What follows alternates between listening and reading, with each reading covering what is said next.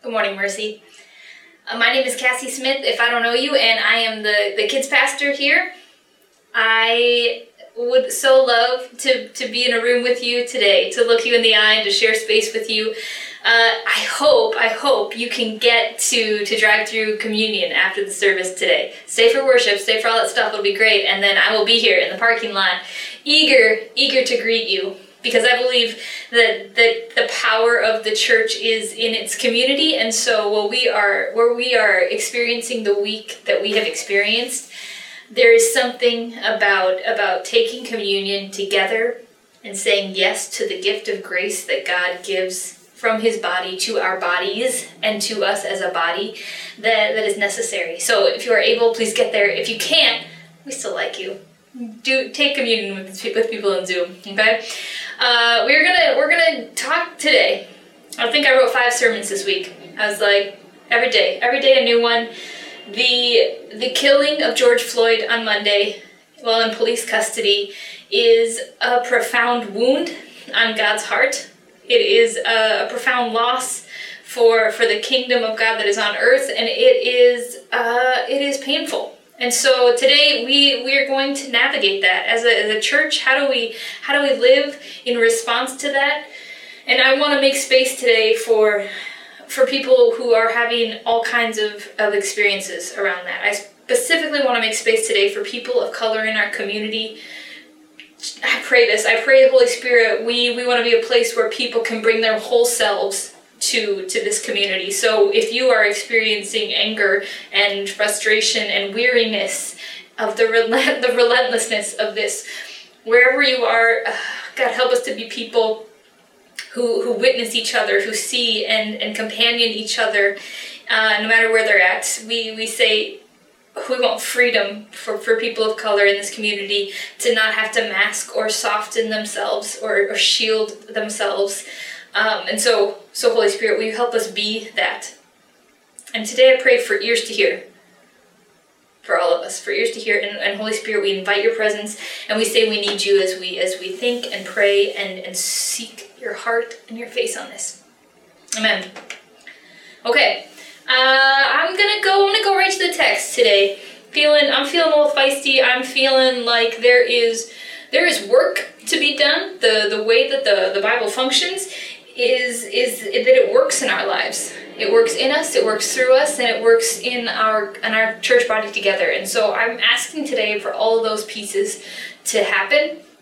I believe that the work of social justice, if you think of racial reconciliation as social justice, that's part of the story. But I believe there's a bigger part of the story, and that is that being anti-racist is actually a beating of God's own heart, and that we are as a community to be formed into people who have worked that through all of the fabric of our lives, internally, in relationship with one another, and corporately as a church. And so today I'm gonna go to our regularly scheduled programming, John chapter 5, and it is not tone deaf. It is not tone deaf to the realities of Minneapolis-St. Paul this week. And so we are going to ask the Lord to speak to us through it. And we are going to ask, I want to ask you for some grace. I'm going to, at several points, ask us some questions as a church body. I will try my darndest to acknowledge when some of these questions are really for the white members of our church body. I hope I'm clear about that.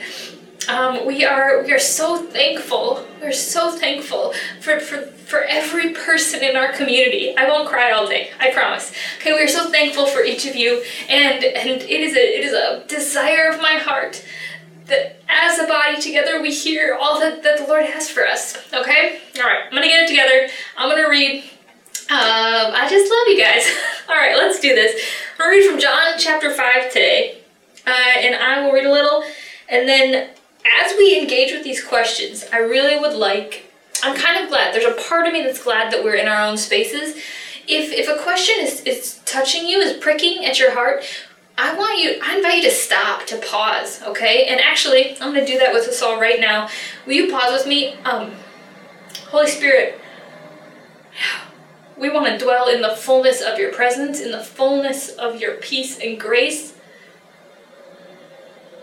in the fullness of your righteous anger, in the fullness of all that you are, of all of the shalom, all the way rightness that you are.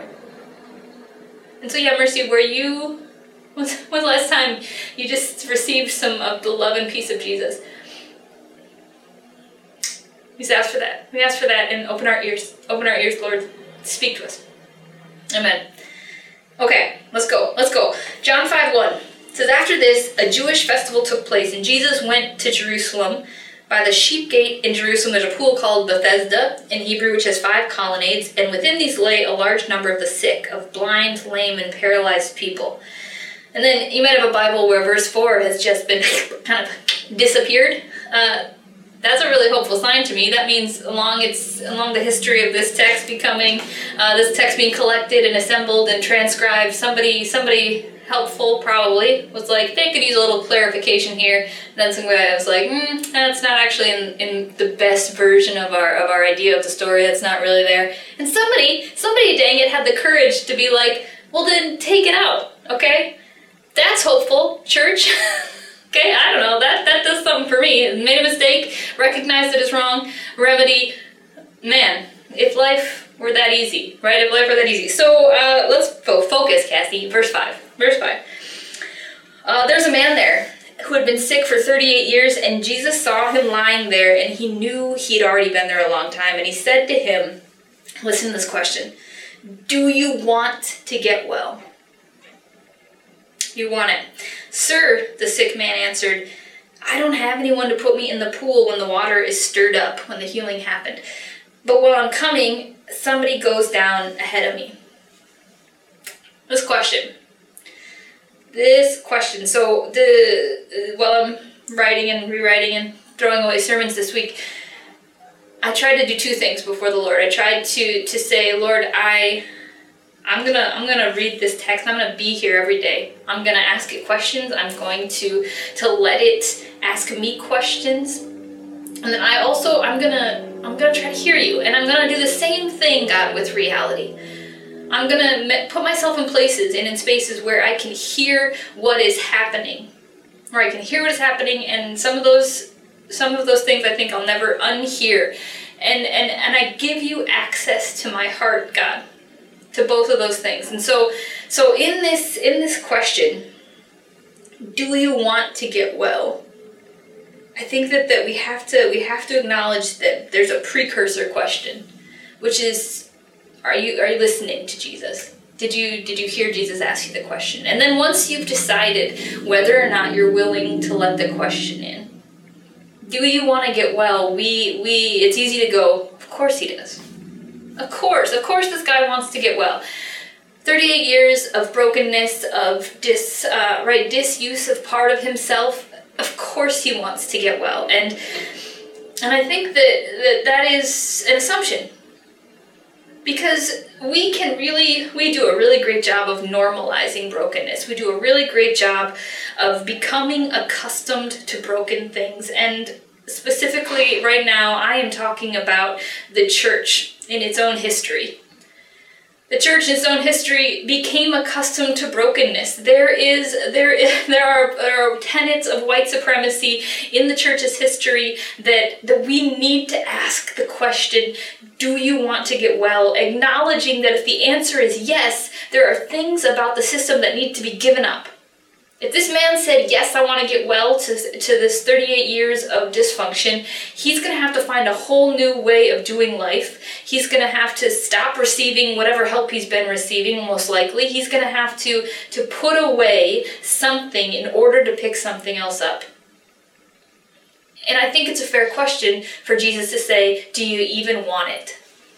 And so when he asked the man, I think this is interesting. I think it's interesting that this man's response, I heard this in me this week, was exactly the response that I think I answer so often. He kind of says, I don't have anyone to do. He says, I'm trying. I try to get in the water. I know about the water. I show up here. I'm trying. I don't have anybody to help me. Someone goes down ahead of me. But basically what that can sum that up is I am trying. And man, that's, if I'm being real about that question and what it does to my heart, I think that that's what I might say, is I am trying. And the question that Jesus speaks to me in response to that is well, is that working? Is it working? Take a minute, sit with the question. Do you really want to get better? Okay, and I don't know your story. I don't know all the pieces of this story, but I believe that no matter what space you're coming from, Jesus would ask you that question because this is who Jesus is. And so does anything in this man's answer resonate? I'm trying. All right, Jesus takes it though. There's all these other places in the Bible where someone has like a great act of faith and then they're healed, and it kind of feels like, oh, well, the faith did it. This guy was just basically like, no, I'm trying. And then the next thing that Jesus says is just get up. Get up, pick up your mat and walk. And instantly the man got well. He picked up his mat and he started to walk. Okay, now that tells me if there was no great display of faith in Jesus, okay, we're going to find out later, this man doesn't even know who he's talking to right now. But if this is how the interaction works, that there was some moment here where he heard the voice of Jesus and responded. And as Jesus said again to him, get up, I believe it is in the hearing of the words out of Jesus' mouth that the man's healing happened. And I gotta think there's a thing I can't unhear. You cannot unhear George Floyd saying, I can't breathe. You can't unhear that. Right? But it sure seemed like the police officer whose knee was on his neck was having some trouble hearing that. And I don't mean with these. I mean he was having trouble hearing it. And so I wonder, what is it that we are missing? What is it that this man is missing? And there's a piece here, I think, where we are missing out on the idea that the voice of Jesus in 2020 surely comes through this word. It surely comes through the power of the Holy Spirit. It surely also comes through the voice of people who are being oppressed.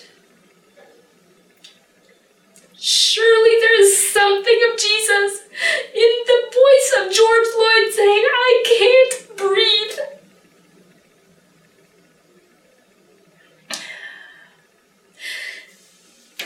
And that's just right. The thing about hearing this sentence, the thing about this instance, is that how many things are we literally not hearing?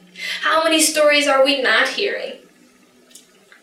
How many days, how many years, how many times have we missed the voice of Jesus? Has Jesus said, get up, and we haven't heard it? Okay, so we're gonna keep going. Thanks guys for being with me in the tears. I don't know, if I tried to do this again without crying, I'd be here for 3 weeks. So we're cool. Let's keep going. Because Jesus has spoken again, and the man has responded. And now we're gonna read starting in, where are we, about verse 10ish? Yeah.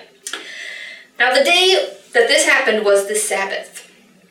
And so along come the Jews, and they say to the man who had been healed, whoa, buddy, that's my interpretation.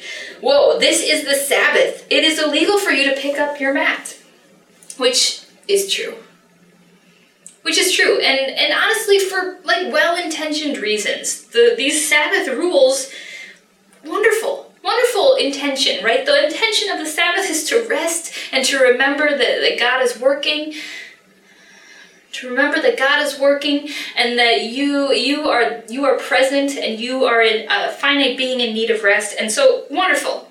It's the Sabbath. You're not to be carrying burdens on the Sabbath. And this man, as he's holding his mat, is carrying a burden, breaking a rule. And again, let's listen for his response. There's something here. The man replies, well, the man who made me well told me to pick up your mat and walk. It wasn't me. It's not my fault. Right? This man could be punished. Don't punish. It's not my fault. Somebody else told me to do this. And then verse 12. Who is this? They say, who is this man who told you pick up your mat and walk? But the man who was cured didn't even know who it was because Jesus had slipped away into the crowd that was there. I love this about Jesus. He's slippery. He's always doing this. He's always slipping away into crowds and not telling people who he is and telling people, like, keep it on the DL.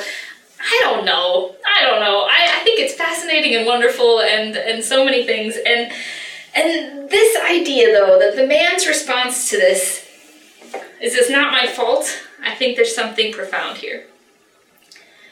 I am getting up. I am made free because I heard the voice of Jesus. And the voice of Jesus is a voice of life.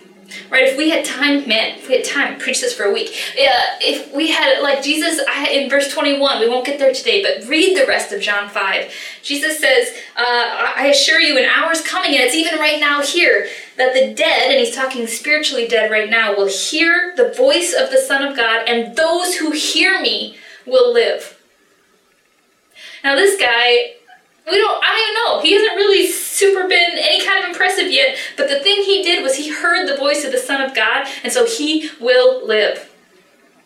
And that is the intention of our Father for our church, right? Throughout human history, throughout even the scriptures history, God has always been on the side of the oppressed. He is always fighting for life. He is promising a future kingdom where people will have life, regardless of their skin, regardless of their racial and ethnic background, regardless of the amount of money they make or their gender, right?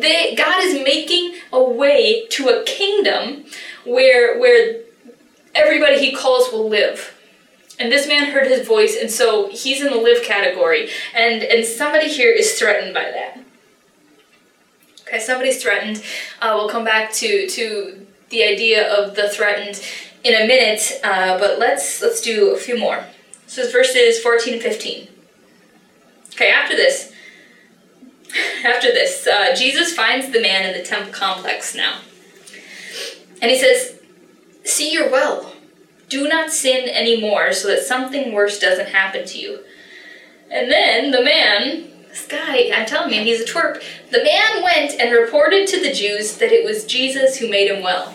Because now he has a name. Right, now he has a name, now he has a reason for being disruptive. Now he has a reason for bucking the authority of the Jewish leaders. I have a name, Jesus did it. Jesus told me to do it. It's like, like some trouble is good trouble kind of trouble. He's like, I got a name and it's Jesus. And so he tattles. And I want to talk for real quick. I remember the first time I read this story, I don't know, not the first, but I was in like a youth group moment, where I remember reading Jesus say, like, don't sin anymore. Do not sin anymore. And there was a part of me that got defensive. Kind of like, take it easy, Jesus. The guy, like, he's been on a mat for 38 years and he healed him, and now like this is the thing you have, like, don't sin anymore. And I realized there is so much of my own moralist, legalist garbage in that statement, because when Jesus says don't sin, he always means that with tenderness and gentleness and your best intentions, because here's what sin does. Sin erases your humanity. It eats up your soul. So when Jesus says don't sin, he's not saying be better. He's saying get at this whole life that I just gave you. Get after it. Go for it. Chase it down. And to do that, you must root out all of the sin in you. Okay, and so here is another space where I think we can ask ourselves a question, individually and as a body.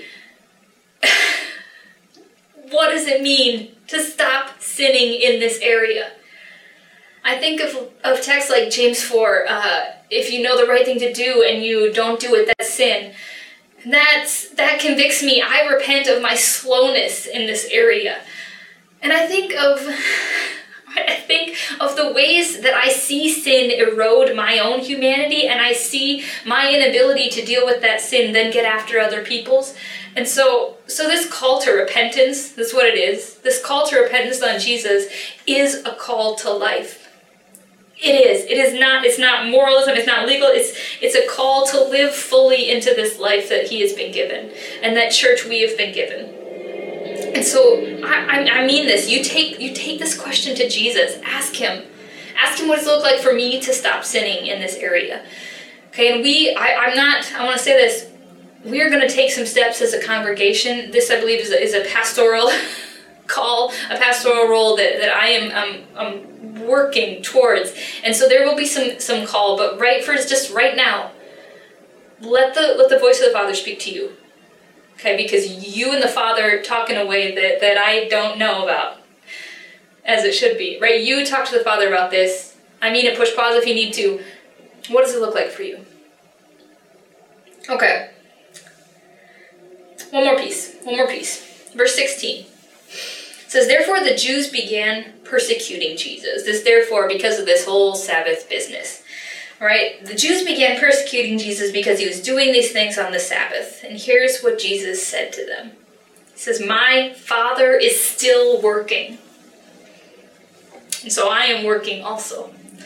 My Father is still working, so I am working also. And then this is why the Jews began trying all the more to kill him. Not only was he breaking the Sabbath, but he's even calling God his own Father. In other words, he's making himself equal with God. On one level, just the sentence, my Father's still working, is good for my soul. My Father's still working, and so I am still working, and that is still true. That Jesus Christ is alive, Jesus Christ is reigning, is living, and is working. Okay, and if we want to step into a relationship with the Father, Son, Holy Spirit that we are invited to, that means that we get to step in also and be working. But there's actually like a different, bigger piece I want to get at right here. Right, the Jewish leaders who had been kind of, you can think here, the characters maintaining the power of this religion, right? They were responsible for advocating and monitoring people's relationship with God the Father, and they are absolutely being threatened in this moment. They're absolutely being shaken up. And they begin persecuting Jesus. And there is this idea throughout the entire Bible that the persecuting happens to Jesus, that Jesus identifies with the person being persecuted. There's a lot of P's. And I think, right, this is the image of the cross. The Jews begin persecuting Jesus because he made himself equal with God. And I think that there is a piece here that we need to recognize, that like how serious it is to be invited into a relationship with the Father, Son, and Holy Spirit. How serious God is about the Imago Dei, which says that you are made in the image of God. That he takes that seriously, and that when he sees oppressed people being oppressed, right, this is persecuting Jesus. This is reality, and the scriptures all mess together, and that if we want to hear the voice of Jesus, then we have to pay attention to the voice of people being persecuted right now. That if we want to know like where to listen and what voices to turn to, there are voices everywhere. And these are good. I'm not saying be quiet, but I'm saying, whose voice are you listening to? Are you listening to the voice of someone who is either being persecuted or being oppressed, who's on the bottom of this power structure, or who's advocating or elevating the voices of someone who's on the bottom of this power structure? Because I think that's where we look for the voice of God. And if this is the ticket to like hearing the voice of Jesus and then calling to life, I believe that the prophetic voice of Jesus in 2020 is showing up in those places. Are we willing to look for it there? Are we willing, as people, and I'm talking to white people right now, of people of privilege and power, to shut up more and listen up, or shut up more, listen up more, and to use our voices to hear? I know that doesn't make sense. Are we willing to do that? I mean, you want to talk about people feeling powerless. These people are feeling powerless because they're trying to access God's power, but they're trying to go around Jesus to do it. And Jesus went right into the suffering. If we want to be peacemakers, we head in the conflict towards the point of pain and suffering. We listen into the conflict and the point of pain and suffering. And that is where right? Jesus says, be in me, be in me. We consume his body. We take communion together because we acknowledge that something about being in this with Jesus, not working around him and going after our own power, but that we can hear the voice of the oppressed. We can respond to the call of Jesus in the pain and the suffering. And so I want to say a little bit right now about steps we are taking on a corporate level. Okay, for me, just Pastor Cassie, I love the church. I love the church. I wouldn't be here.